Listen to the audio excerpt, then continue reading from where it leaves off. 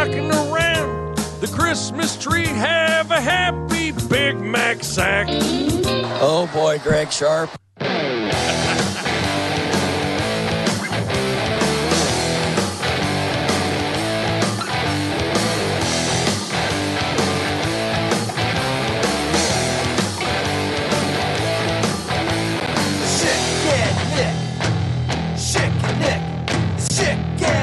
Show.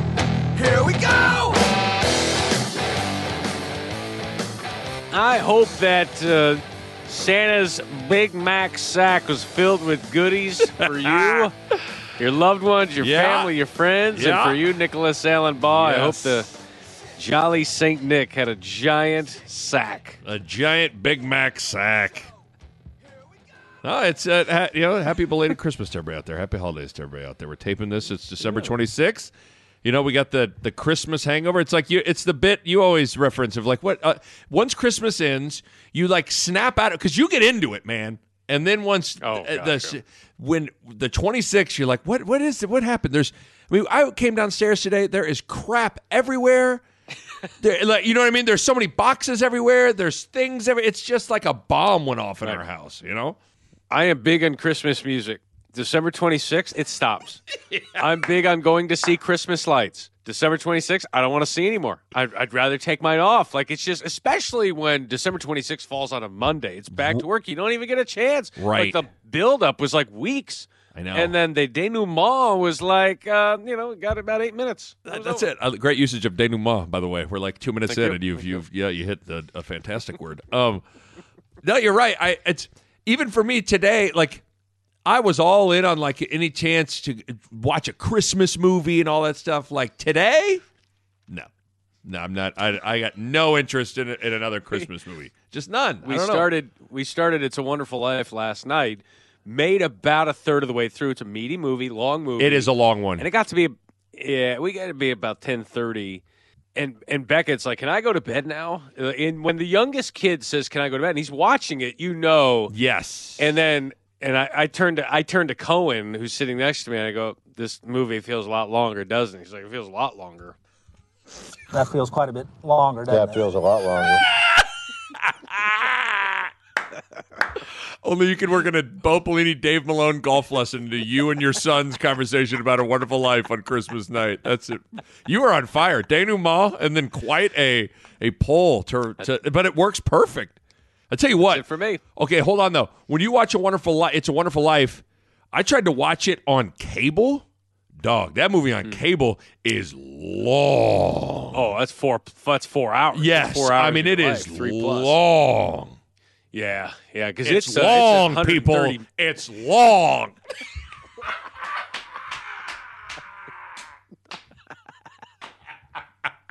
This is wrong, people. Wrong. 7:35 left in the game. We're taking one as well. I'm fed up. This is Big Red Football. This is long, people. Long. An hour and a half before Clarence comes down to visit. This is It's a Wonderful Life. It's time for bed. This is wrong, people. Wrong. 7:35 left in the game. Yep. We're taking one as well. I'm fed up. This is Big Red Football. That captures my emotions perfectly. I was like, yeah, okay, I'm going to do it. I'm going to get through it. It was hard. It was long, people. I mean, I got fed up a couple of times. And it's hard. That movie is just it's like the perfect movie. Every scene is great. Every scene is good. There's something there every scene, but you got to start. And I always do the "It's a Wonderful Life" math. I'm like, well, it's 8:00, and no way we're getting through this. And it's like, if we don't start this by 7, this thing's not happening tonight. So right? one thing that's good about Home Alone moves. I mean, by the first, I watched Home Alone on cable. Dog, Kevin was home alone before the first commercial break. They went to the first break. That boy was already alone, boy. I was like, yes. Seriously, that movie moves quick. It does. It does. And I'm glad you made the comparison of two movies that are often compared in terms of storytelling, plot, everything. I do love, though, true. side It's note, like, to get sentimental for a second, I do love the conversation between Kevin and I think is his name Old Man Marley in the church. In the church, yes. I just saw that last week. It's a great conversation. It's sneaky genius. It's genius. It's got such good big picture perspective on things with enough childlike perspective and humor interjected into it. It's even Marley's old line. You could be a little old for, because Kevin's like, no offense, but aren't you too old to be afraid? He said, you could be a little old for a lot of things. You can never be too old to be afraid. I'm like, dang, this dude. And then the analogy of the basement and going down that, like, it's just like, God, I was watching that I was like, man, this is, as you get older, you like, that's a scene I used to be like, well, don't talk to him. He'll eat. Remember, he killed everybody, and he uses his victims to salt the streets. Like Bud says, get away from him! Kevin! Get enough on your plate! Harry and Marv are coming tonight! The last thing you need is Marley on your ass! It's funny they use Marley because Marley was the name of Scrooge's cohort in Christmas Carol. That's has to be right. why they use Marley. It has to be it. That has to. I have to assume that's why. It's a great scene. There's a Reddit thread out there about how Old Man Marley is actually Kevin from the future. Yes. Is this Back to the Future Part 4? Yeah. You got to go back and save Kevin. Media. Yeah, I mean, that would make sense. You got to go back and save yourself somehow, some way. I don't know. It's great, though. He winds up living alone, in the end. That's right. But then, family's there for Christmas. The other couple things about Home Alone real quick. First of all, incredible. Kevin had quite the cleanup job. So Marley hits the wet bandits. They get arrested. He goes home. I love how Marley's like, all right, well, see you later. And in the morning, the house is spotless when Kevin's mom comes back. So quite the cleanup job. The other thing, why couldn't Kevin's mom have just rented a car when she was in? Those are things that have long since been forgotten and unexplained. There's no question about it. And it's really unfortunate that Kevin's mom goes through all this crazy travel and her family arrives 5 minutes after she walked in the front door. And I've also said this. They're such hermits. Yes. They didn't know any of the neighbors, so she couldn't call any neighbors to go check on him, right? They were the whole street's out of town. And the other thing, you can't make that movie today because of cell phones, smartphones, tablets, Ring cameras, Nest cameras. Doesn't work. You can't make that movie today. Like, I intentionally leave my kids alone and go overseas. That's right. Home Alone it would have lasted 5 seconds in nowadays. But even the scene where Kevin, he takes the zip line into the treehouse, and he's like, I'm going to call the cops. And it's like, Marv is like, he's going to call the cops. It's like, what, from a treehouse? Come on. Like, it's like, well, yeah. It's just they called a cell phone. That's right. He could call the cops from his treehouse right outside of his house. But back in the day, we're like, that's right. He's in a treehouse. It's literally impossible to call anybody from a treehouse. You know what I mean? Should we do anything about him? Don't worry about it. He's in a treehouse. There's no way. No way. I don't see any cords. No cords connected to the treehouse. All right. But no, why his mom has. Because they were just where they were in Scranton. I think that's where they were in Scranton, I believe. That's where the polka guys took over. But that's right. I mean, it acted like she had no prayer of getting home. And this guy offered, like, hey, you want to get in? Here's 10 guys that are going to play polka music while you're trying to get home to find your son that you left behind and sit in a van. And Kate and the mom never calls the house, does she? I don't believe so. Did she ever call the house? I don't believe so. But because they lost power, but did that affect the phone lines? I don't know. They never, I didn't think they ever called home. Because Kevin's phone worked because he called 911 before he ran upstairs. He's like, yes, my address is 650 Lincoln Boulevard. My house is being robbed. This is Murphy, by the way. Like, so he called, so the phone was working then. There's a lot of holes in the movie, but let's not worry about that because I love that movie, okay? But to land the plane, the church scene, Kevin, Old Man Marley, great scene. It's a great scene. So good. There's a page also, 8 reasons why the McAllisters are the worst parents ever. As if you need like a list. There's one thing. They left him at home alone. They left him at home. Like, that's it. But some of the reasons are they let their kid have a pet tarantula. Why is that such a bad thing? That's it's weird, but I like this one. It happens again. Oh yeah, there's a Home Alone 2. Right. Yeah. Okay. That's true. That's true. Yeah. Fool The me fact once, that it happened shame on me. twice, not good. Not good at all. Yeah. Christmas good. Yeah, Thanksgiving good. what are you gonna do? Yeah, it's good. Everything's good. Everything's fantastic. But again, we're at. I mean, it's weird to talk. Like now, it's the 26th. We've Yeah, I don't snapped even out of wanna it. talk about it. I don't even. I'm done with it. I'm done. Let's get to a holiday that's worth talking about. I'm done with you. Let's get somebody who asks a question that's worth answering. Well, I got a question that's worth answering. Has Dion reached out to you since you have become like the you? I got to assume Dion is very happy with how you have. Oh, you doing it, boy. Oh, you got the shades on.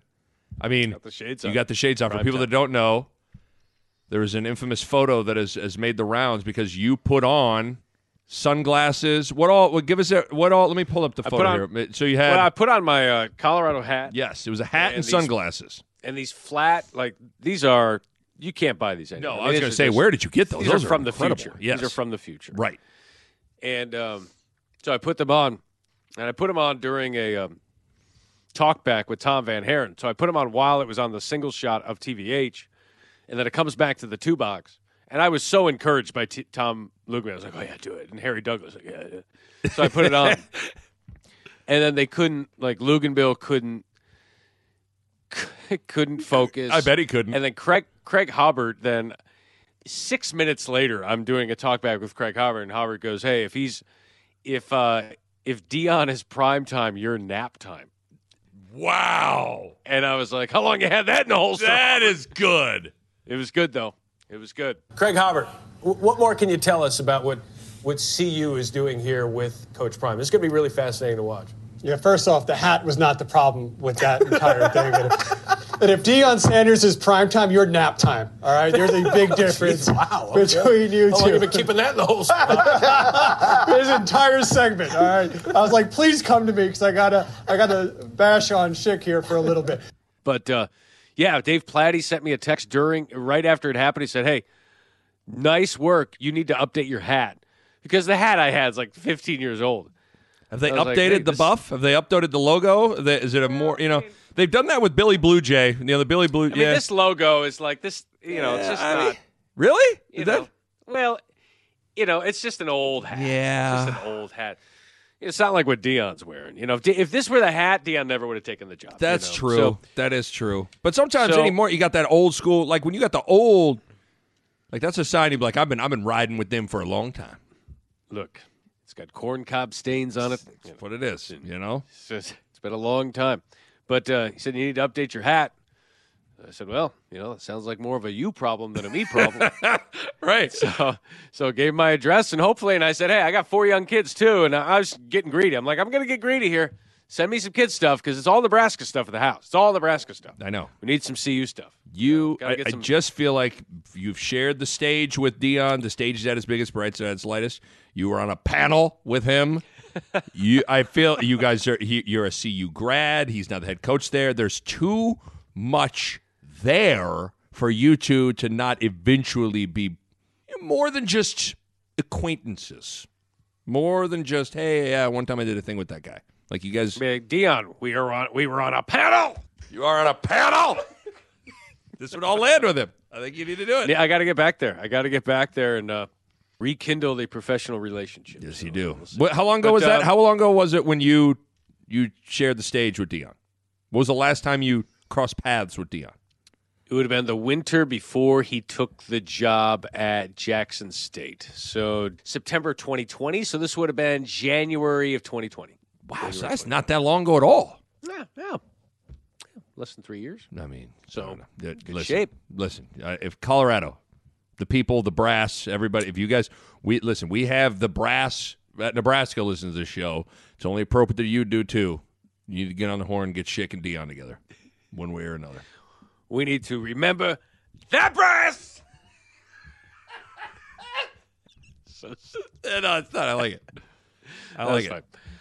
But we did talk a little Nebraska on the show. Yeah. What was the take? On the signing day show. Quite the surge So quite the Serge Ibaka in the recruiting rankings. It's really good, Serge Ibaka. He was not blocked by any recruits. That's right. An amazing Serge Ibaka. Started the days in like the 50s or the 60s, right? Wasn't it like how many Serge? That has to be the biggest Serge Ibaka in the history of signing day.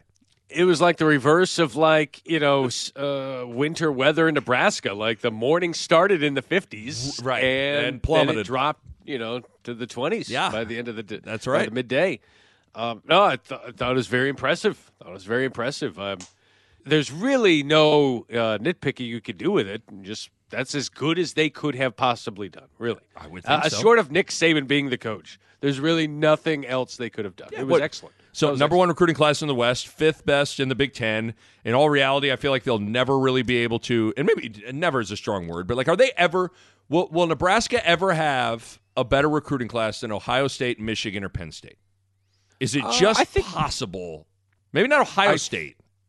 I think they could with Michigan only because of the fact that if this year's any indication, Michigan did not get a big bounce from their playoff run. Like they finished outside the top 10, it was more top 15, but they were really big in the portal. And these class rankings are all about high school prospects. So, Nebraska, by and large, year over year, you would hope is going to be 90 to 95% high school recruiting. So you wonder if that would be an opportunity there. But it's hard to see that happen consistently. I think they'd be no higher than fourth on a regular basis. Yeah. I think would be attainable, right. Realistic. No, but I'm with you, though. All things considered, I think signing day went about as good as possible for Matt Rhule.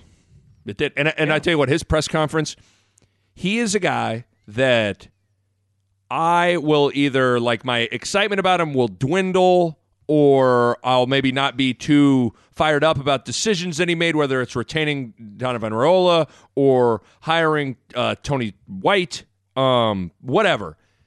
And then he gets up there and he talks, and I'm like, he sucks me back in, and I'm all in on him. It's amazing. Told you you'd like him. Oh, told you you'd like him. I guess. I was like, this guy, all this lip service about the line, then you retain Rail, all this lip service, and you're going to run a 3.35. Okay, all right, I've had enough of you. Then he gets up there, and he's like, listen, I'm not saying we're going to run a 3.35. I was like, oh, my Lord. He was like, listen, Rail and I, we learned from the same guy. I like this vibe, blah, blah, blah. And then Dylan decommit. I'm like, oh, my gosh. He wins me over every time he gets in front of with the podium. Matt Rhule and I are going to get married on top of a mountain. Veronica and I are going to get married on top of a mountain.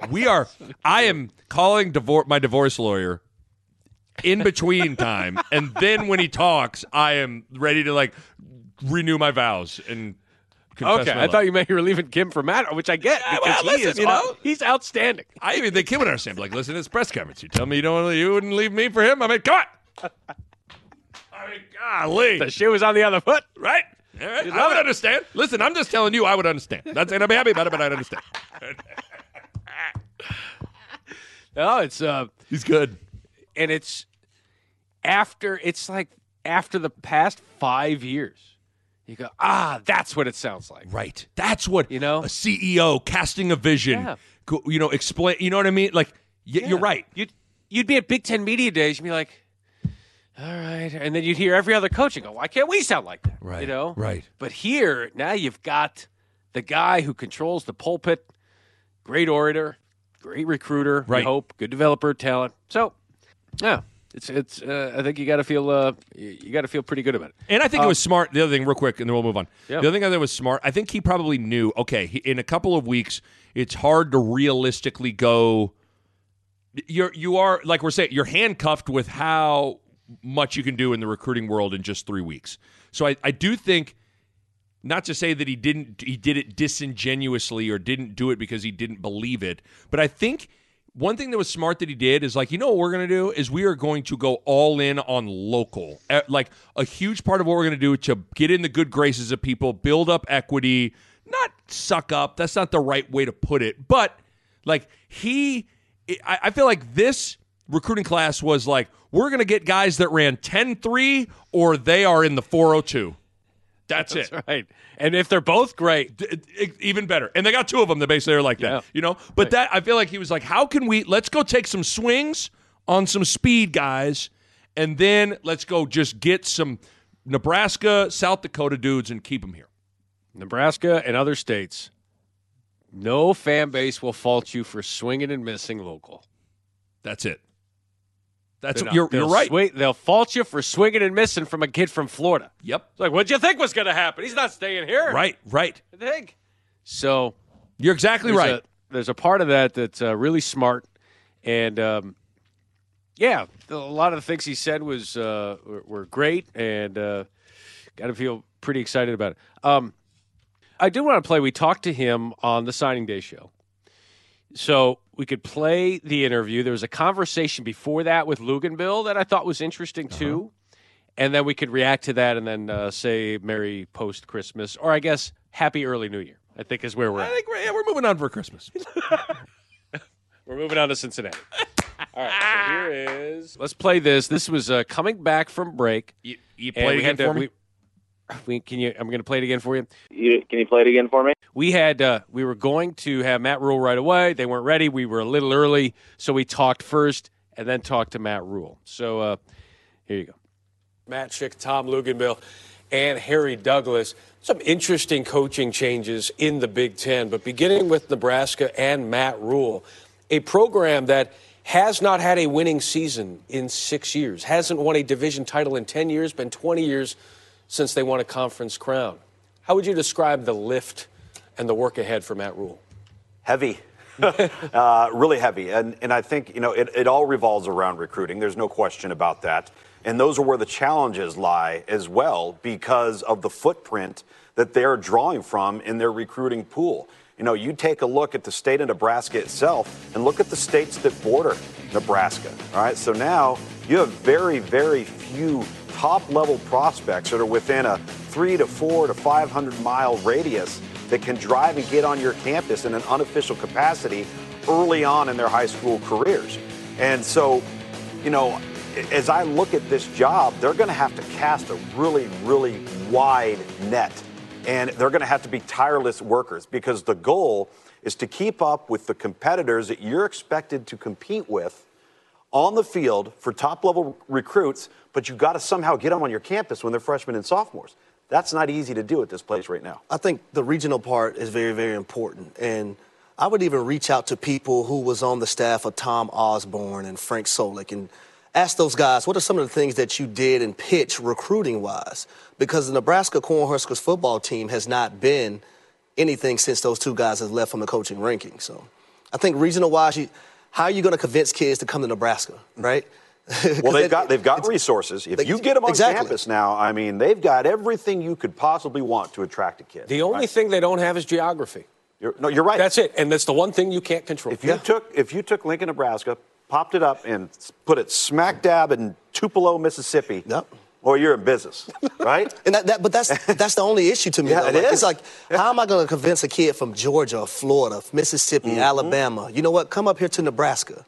Away from family. I think that's the challenge. Well, look at what Minnesota has done. Look at what Wisconsin has done. Look at what Iowa's done. You're talking about developmental programs that have won division titles, that have gotten to the Big Ten championship game, that have finished 9-3, 10-2. It comes in cycles. Sure. But these are developmental programs that have shown that you can do it. A program like Nebraska, you would think, why not us? Well, and on top of that, when we went to the move of allowing official visits in the spring of a prospect's junior year, that should vastly help them to get kids on campus prior to being seniors, all right, and prior to the summertime. Because if you don't get them on campus in an unofficial capacity as a freshman or a sophomore, which is what every major program in America that is successful is doing right now, then it's going to be a challenge. Yeah, I think that Malachi Coleman is a big one. You talk about a guy 6'4", 6'5", 205 pounds, a physical specimen that can get the football and do some damage and make things happen. I think that was a huge commitment for Nebraska. We showed that graphic previously of, 16 ESPN 300 prospects in the state of Nebraska and the bordering states that border Nebraska. Just for reference, the state of Georgia alone has 24 ESPN 300 prospects in one state. You think about it, too. They're getting some, and we look at this map, Nebraska, when they left the Big 12, left the Texas footprint. Matt Rule knows the Texas footprint. He has those relationships, hiring a Joey McGuire in the past, Sean Bell, David Wetzel.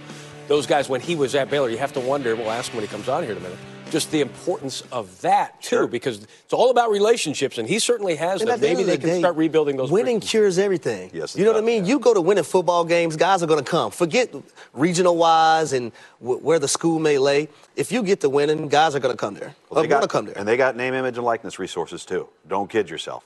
So, I mean, there are resources in place there for Trev Alberts, for Matt Rule and his staff, to do this and get it done, but it is going to take a tireless effort in player evaluation and recruiting. Yeah, local Omaha West Side track star Jalen Lloyd, Texas track star Bryce Turner. He wants fast guys. He's getting quick guys. Absolutely. Now, can they catch? Can they tackle? You know, that's where the development comes in. He has shown he can do that. Do you believe in the sustainability? Yeah, I think I do believe in the sustainability and to what Harris said. You need something good to happen early, right? You need to hit on a quarterback early, and then all of a sudden your program escalates quicker and sooner rather than later, and now you start attracting more top-level talent. And that's, I think, the key. If he can somehow get the quarterback position in a spot to where it changes the narrative of the program, then you got a chance. Casey Thompson has said he's coming back. Jeff Sims coming in as a transfer from Georgia Tech. We talked a lot about it. Let's talk to the man himself, head coach of Nebraska, Matt Rule, joins us now. Matt, thanks so much for being with us. What was your recruiting plan and blueprint for the 3 weeks leading up to today? Sprint. Just sprint. We went to Baylor. They only had one commitment, and so we're kind of used to this. And I think it's a great opportunity to really watch guys see your tape. Kind of the old school way, and see who the right fits for us are. But they had done a good job. There were some really good relationships built prior to us getting here, and we tried to go out there and make connections with those guys and let them know our plan and see if it fit for them. What is the key to making those connections? For instance, Malachi Coleman, who was committed to Nebraska, decommits. You worked feverishly over the last few weeks, and a very good player out of Lincoln East decides to stay home. How does that happen? I'll say this. I have 8 former players of mine on this staff in either coaching or recruiting. Coming back from the NFL, I just recognize, I don't care if it's high school, college, or the NFL. We can talk about transfers and NIL and all that stuff. These guys, they all want someone to believe in them. They all want relationships. And so, I'm not going to lie to anybody. I've won enough games already. I've made enough money to be comfortable. I'm here just to help young people achieve their dreams, and that's it. And so just trying to be honest with guys, tell them what I think. It's not right for everybody. Some kids didn't come. I wish them the best, but I think we got enough good ones, and I think you'll see some more names come out over the coming weeks. Coach, from a long-term perspective, as you start to lay out your blueprint with your staff, how wide of a net are you going to have to cast in recruiting from a national perspective, given the fact that, traditionally year in and year out, the state of Nebraska isn't going to produce enough players to fuel an upper-tier championship-level program? That's a great question. I think we'll always be a national brand. I think you look back to when Coach Osborne was dominating college football. They still went to other places to find guys. So we want to be really strong in Nebraska. But as I looked at other schools in the Big Ten, Ohio State, Michigan, Penn State, they're all recruiting nationally. We want to be really strong in Texas. I love the coaches of Texas. I love the people of Texas. We want to be strong there. We want to be strong here. We want to be strong locally in Kansas City and different places like that. And then historically, some of the great players in Nebraska also came from the Northeast. And obviously those are places that I've been. So I looked at my unique kind of history of being at Temple, being in Texas, and then obviously here now, and thought, we can really have a concentrated effort. And then we'll always go to Florida because I love the way guys from Florida play. Coach, I want to ask you about your quarterback position. You have Casey Thompson, but you just added transfer Jeff Sims from Georgia Tech. What is your mindset behind the two guys? And going into the spring, are you just going to let those guys fight it out and may the best man win?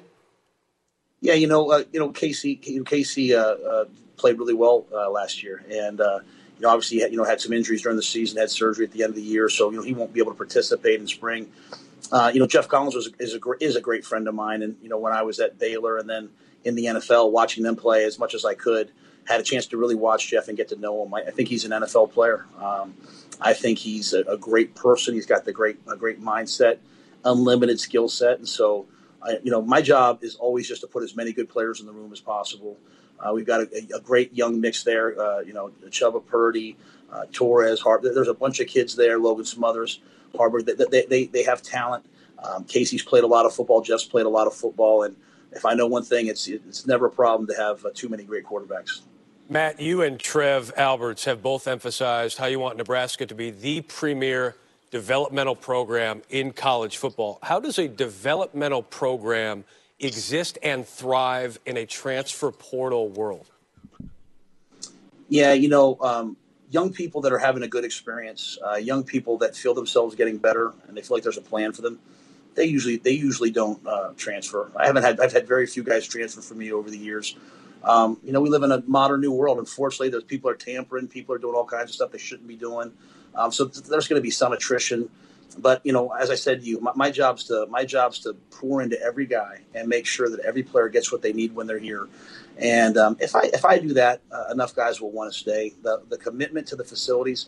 I'll tell you guys this: when the new facility's done, you need to come out and check it out because it will be the premier place, not for recruiting. It'll be the premier place for guys who love football and want to get developed and want to take care of their body and want to be great NFL players. And I'm excited, man. I'm really excited about it. I'm excited about what Nebraska can do. Trev's done a great job. $150 million facility opening up just next summer. We'll end with this. Matt, I couldn't help but notice, and you are a very good follow on Twitter. There's recently, a class of 2024 recruit decommitted from another school last week. You tweeted the gif of the Undertaker rising off the mat. Perhaps a coincidence there. But you also seem to like the emoji. Frankly, any emoji. Look at these. You got the clock, the stars. You got a ping pong paddle. You got a trophy. You got eyeballs. You had the shushing. You have the shrug. Matt, how much thought goes into these subtweet emojis, and how instrumental is it in your repertoire for recruiting? Well, I would like to say this because I would never disrespect another school. So I would like to say that when I put the Undertaker out, it's because Jeff Sims had just called me and said he was okay. All right. So I would never, just me. I'd be fine. But it went viral because everyone thought I was talking about something else. Okay. But no, I got to tell you one story. Malachi got back from Colorado and he came over and came by the facility Sunday night before it went dead, and he had played me in ping pong. We had an elite 2024 local kid come in and play me in ping pong. None of them can beat me. Malachi was like, "Hey, coach, man, hey, tweet out in that language you use." So that's the ping pong and all that. But I'm having fun with it. My mom calls me and makes me explain everyone to her. So my wife is kind of like rolls her eyes. So we're having fun with it, and anything we can do to be relevant but still be ourselves, we're going to do. Yeah, it's great stuff. Fun to see, and best of luck to you, Matt. Thanks so much for making time for us. Congrats on the class, and we'll see you in the spring. Appreciate what you guys do. Thank you. All right, so there's a little there's a little bit of Matt Rule. So the Undertaker was about Sims. Let me tell you something. I need to go back and check the timeline of what happened because I got a text as soon as he said that. I checked my phone. I got a text, and it was from someone who said, "There's no way that was about Jeff Sims. No way." No way. But the beauty of it, though, is a guy committing to you, a transfer portal guy who, frankly, hasn't been that great in college, commits to you, and you're a master of GIFs and emojis, and yours is to rise up off the mat? I know, that doesn't even make sense, what? Yeah, no way. No way that's possible. But no, that was good. Like he always is, man. It's just, I thought you asked the kind of the fundamental crux question for him. Can the world of being developmental and transfer portal, can those things, coexist? I thought his answer was good. I think it's going to be it. Because he's right. I think if players feel like they are getting better and there is a plan for them, you typically aren't going to walk away from that. But I think the key, look at Dabo in Clemson. People aren't flocking away from there because it feels like a family. They care and they win. Right, right.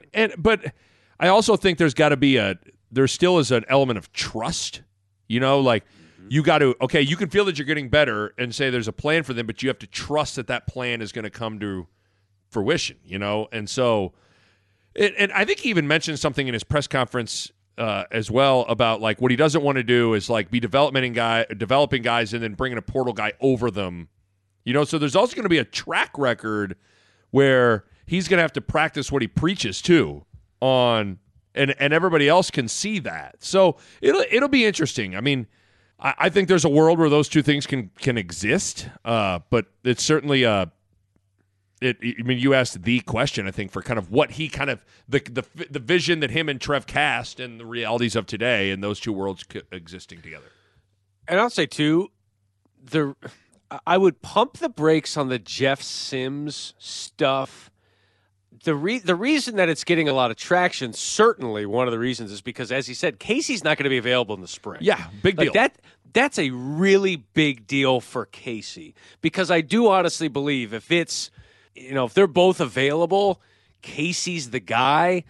Jeff Sims' talent is unquestioned. Like, he's really good. It's more about what's inside of him that's been questioned amongst those who cover recruiting, those who are college coaches. I've seen texts from people going, I don't get this Jeff Sims thing. And these are people that are coaches in college going, this doesn't make sense because of what we haven't seen Jeff Sims do. Right. From the gut, the chest of Jeff Sims, not the talent of Jeff Sims. So I hope he's very talented. But Casey Thompson not being available in the spring, if you want to go get a job, go get it, Jeff Sims. Yeah, no question. And I think it's not only is it's hard for any quarterback to not be and play in the spring and be in a good spot to be the starter, but especially for a first-year head coach that's going to be, they're installing everything, they're trying to probably preach competition, all those kinds of things. So it's problematic. I still believe that who else wasn't available in the last spring? Adrian Martinez. You know who else transferred? Adrian Martinez. You know who else started game 1 for Kansas State this year? Adrian Martinez. So it's not unheard of that a guy misses the spring as in a new situation and can find a way to start. But nevertheless, it is it's not ideal. But I think I'm with you in that I would, if I'm a betting man, when Nebraska game 1 at Minnesota, Casey Thompson is your starting quarterback. I agree. No, I agree with that. I think we're really getting a little in over our skis on the Jeff Sims stuff, but the fact is he's Matt Rule's quarterback. You know, I mean, he's the one quarterback he has signed. So upperclassman wise. So that certainly I get that aspect of it without question. Quick time out here from the Schick and Nick podcast to tell you about Go Currency. Does your business need easy, competitive financing for trucks or equipment? Currency is here to help. Currency specializes in finding the best available rates and terms for construction equipment, farm machinery, trucks, and trailers. In fact, customers can get loans for up to $500,000 with little or no money down and terms up to 72 months. Currency can also help if you're getting serious about buying a new or used motorhome, fifth wheel, or utility vehicle. All you got to do, just fill out an application and the Currency Finance team will get to work finding a lender with the most competitive options. It's quick, secure, and free to use. Currency is equipment financing made simple. Visit gocurrency.com for details. Offers may vary and arranged by Express Tech Financing, LLC, DBA Currency, pursuant to CFL license. Hey, quick look at the polls here on the Schick and Nick Show. We did throw out some polls, and they are brought to you by Erin Schumacher with Nebraska Realty. Erin Schumacher is just, she is the gift that keeps on giving in terms of she can help sell your house. She can help you buy a house. She could help sell the McAllister house, I guarantee you that, even if you knew what had happened to that house.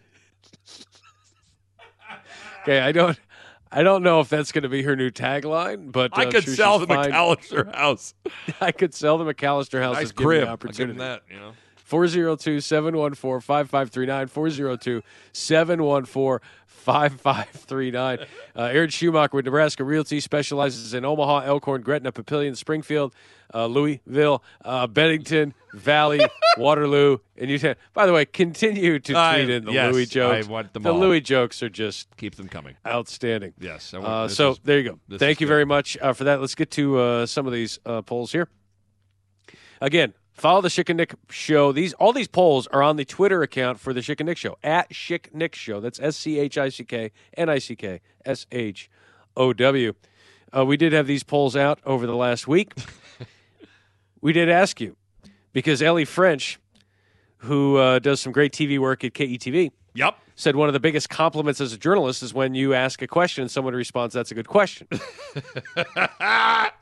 And then people tweeted it to us going, "Do you agree, Schickeneck?" So he said, "Is it a compliment when you ask a question and someone responds, 'That's a good question'?"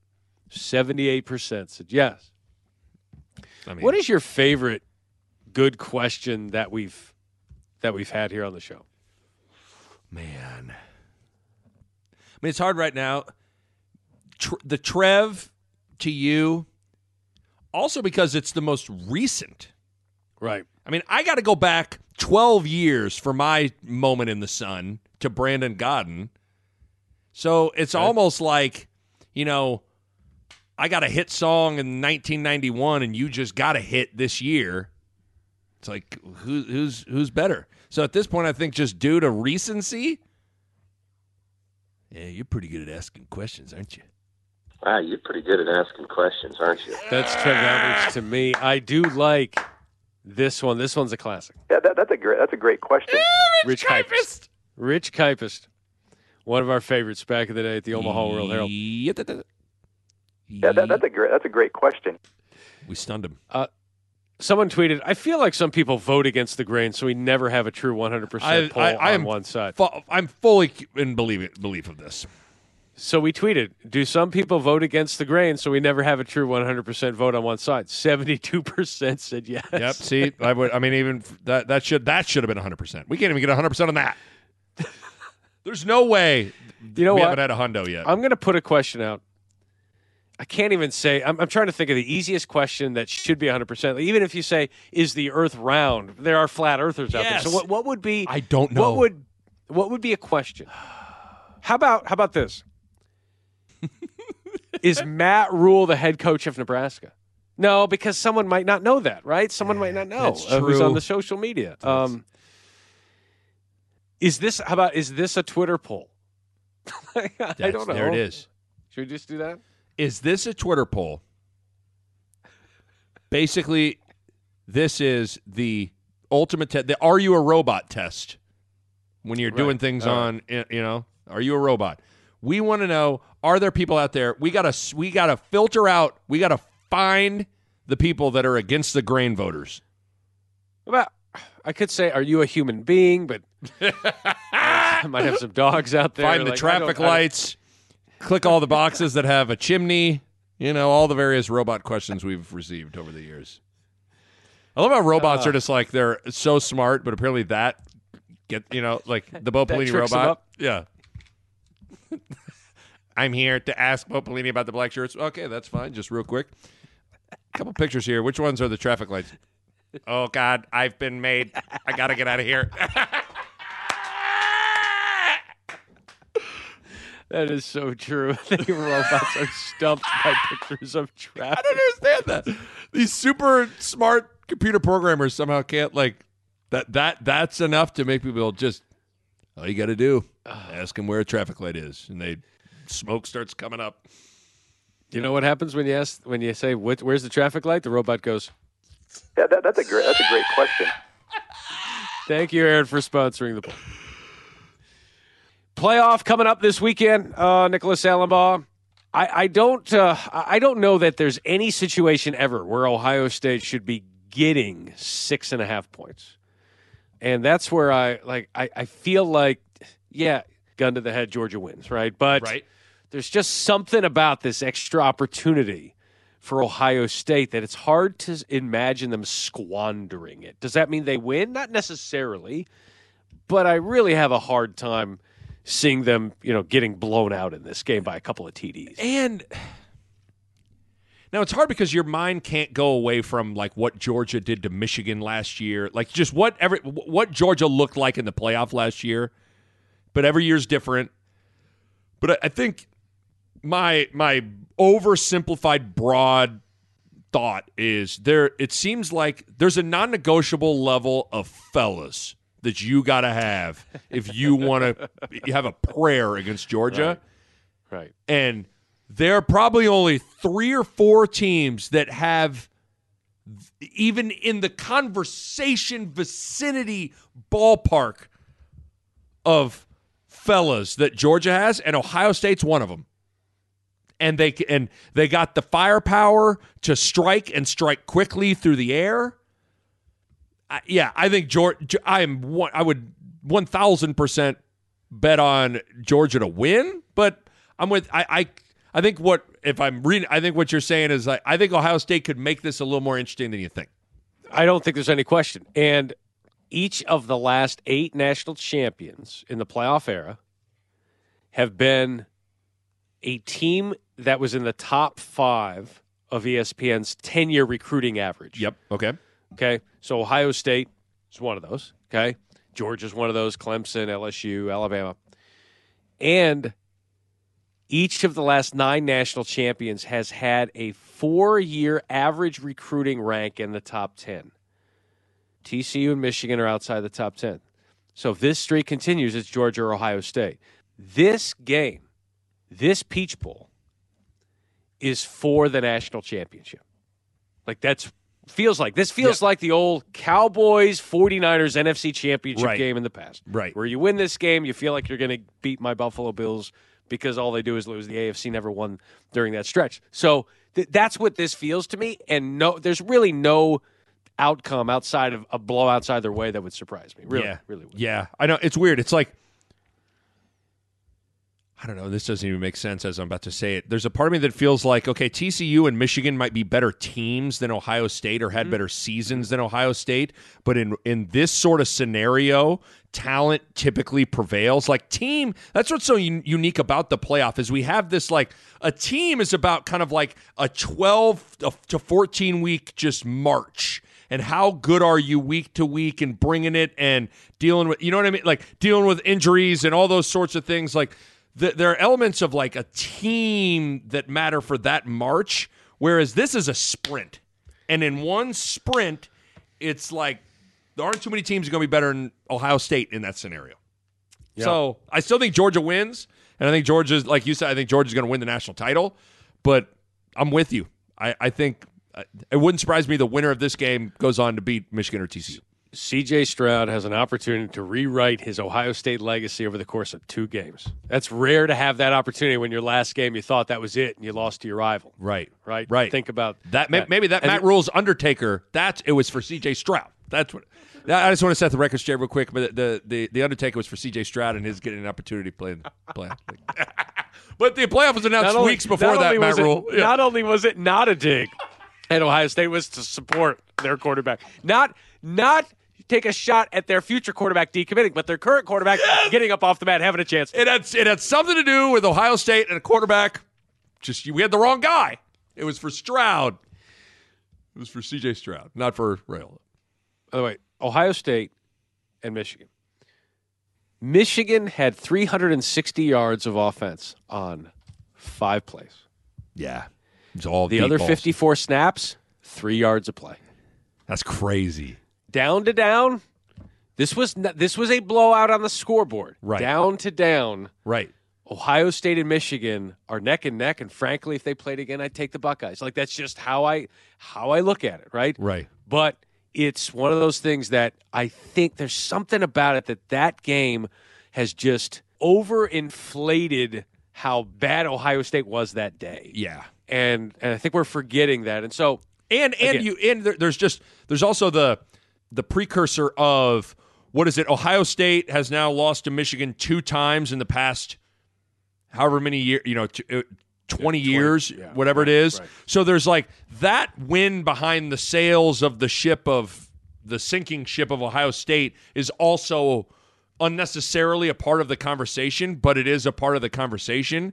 By the way, I also think if I find the whole conversation interesting on how people are literally talking like Ryan Day now because he's lost to Michigan twice is like on the hot seat.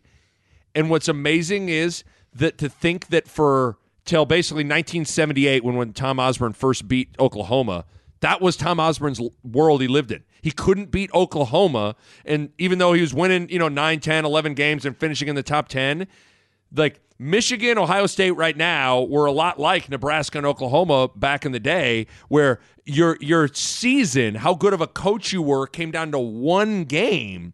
And so it's for kids out there, you want a snapshot of what it was like for Tom Osborne in the early 70s? Look at Ryan Day. Everybody thinks he stinks because he can't beat. I don't know. I'm like Lou Holtz, but That's pretty good. That's pretty good. This is the John Cooper. Yeah. Where John Cooper was 50 some odd games above 500 at Ohio State. Yet his record against Michigan was 2-10-1. So Ryan Day right now is 1-2. Yeah. I know it. And they haven't beaten him in 2 straight years. 4 years. Or 4 years, because yeah. they didn't play in 2020. That's right. That's right. So it'll be 4 years by the time they play him again. So, but I'm with you. I think there's a confluence of events, both in the past 2 decades and with how that game itself unfolded, that probably people have overdone it with how flawed, and I'm doing air quote, Ohio State is. It's like Marvin Harrison Jr., C.J. Stroud. Like, come on now. These dudes are. They will have. These dudes are. They will have like. They will have 6 of the 10 best players in the playoff. Ohio State will. Yeah, on the field. Right. Like it's just it's right there. And I think what it does is it's like the first take society that we live in. It diminishes how good Michigan is. Michigan is a really good team. Mm-hmm. And every Ohio State loses, so Ohio State's in shambles. Ohio State's got a problem. Ryan Day's got to go. It's not necessarily true. By the way, last thing, the Dylan Raiola decommitment. Yeah. Do you feel like the Dion, like, I'm coming? Like, you feel like we're coming? Yeah. Like, you feel like it's inevitable? You feel like it's inevitable? It does to me. That he's going to wind up in Lincoln, Nebraska? I hate to, like, say it with certainty, but, like, it just, come on. It seems like an inevitability to me. Unless it's Alabama, unless it's Georgia, unless it's, like, quarterbacks don't decommit from Ohio State. Yes. That's a paycheck, an NFL paycheck waiting to happen. And guaranteed. Not only is it an NFL paycheck that you have in your hand, it's also you are going to play with, arguably, I'd put Ohio State's wide receiver core year to year up against anybody's it's probably the best. It's the best in college football. And so outside, sure, you get your, the LSU had. The LSUs. Yeah, you get those, but like year to year, you're going to be throwing to the best of the best. So yeah, like. Here's the thing people need to ask themselves about Donovan Raiola, the O-line coach, being kept on. And people say, well, why else would you keep him? And then they draw the connection to, well, Dylan Raiola, and that's fine. The question needs to be asked, why do you think Scott Frost hired him? Right. Yeah, in the first place. Why do you think Scott Frost hired him? Right. 2 coaches now have hired a guy with limited experience, and then the 1 year of experience yielded very subpar results. Let me ask you this. If his name is Donovan Rodgers, is he the O-line coach? No way in the world. And I get it. Matt Rule can say, I'm not saying what he said about, hey, he said something about, like, there are 3 different ways to coach O-line. He comes from the same school or background that I do, and I wanted to, okay, that's fine. Could be that true. may be That's true. fine. I'm not saying that's not true. But again, if his name was Donovan Rodgers, you can have the same belief system. You can like his vibe and energy, all that stuff. No way you're keeping him. No I'm way. only keeping him if his nephew is Dylan Rodgers.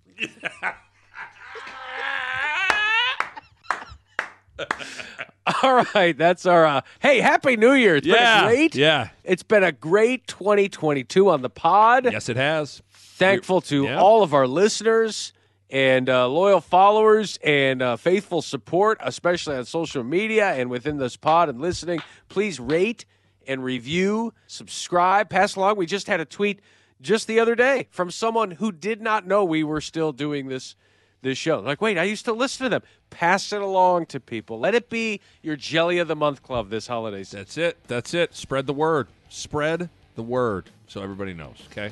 Tyler, you happy this pod's around?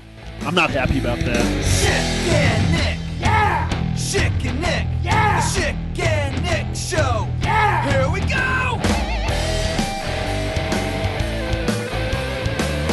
Schick. Yeah. Nick. Yeah. Schick. Yeah. Nick. Yeah. Schick. Yeah. Nick. Yes.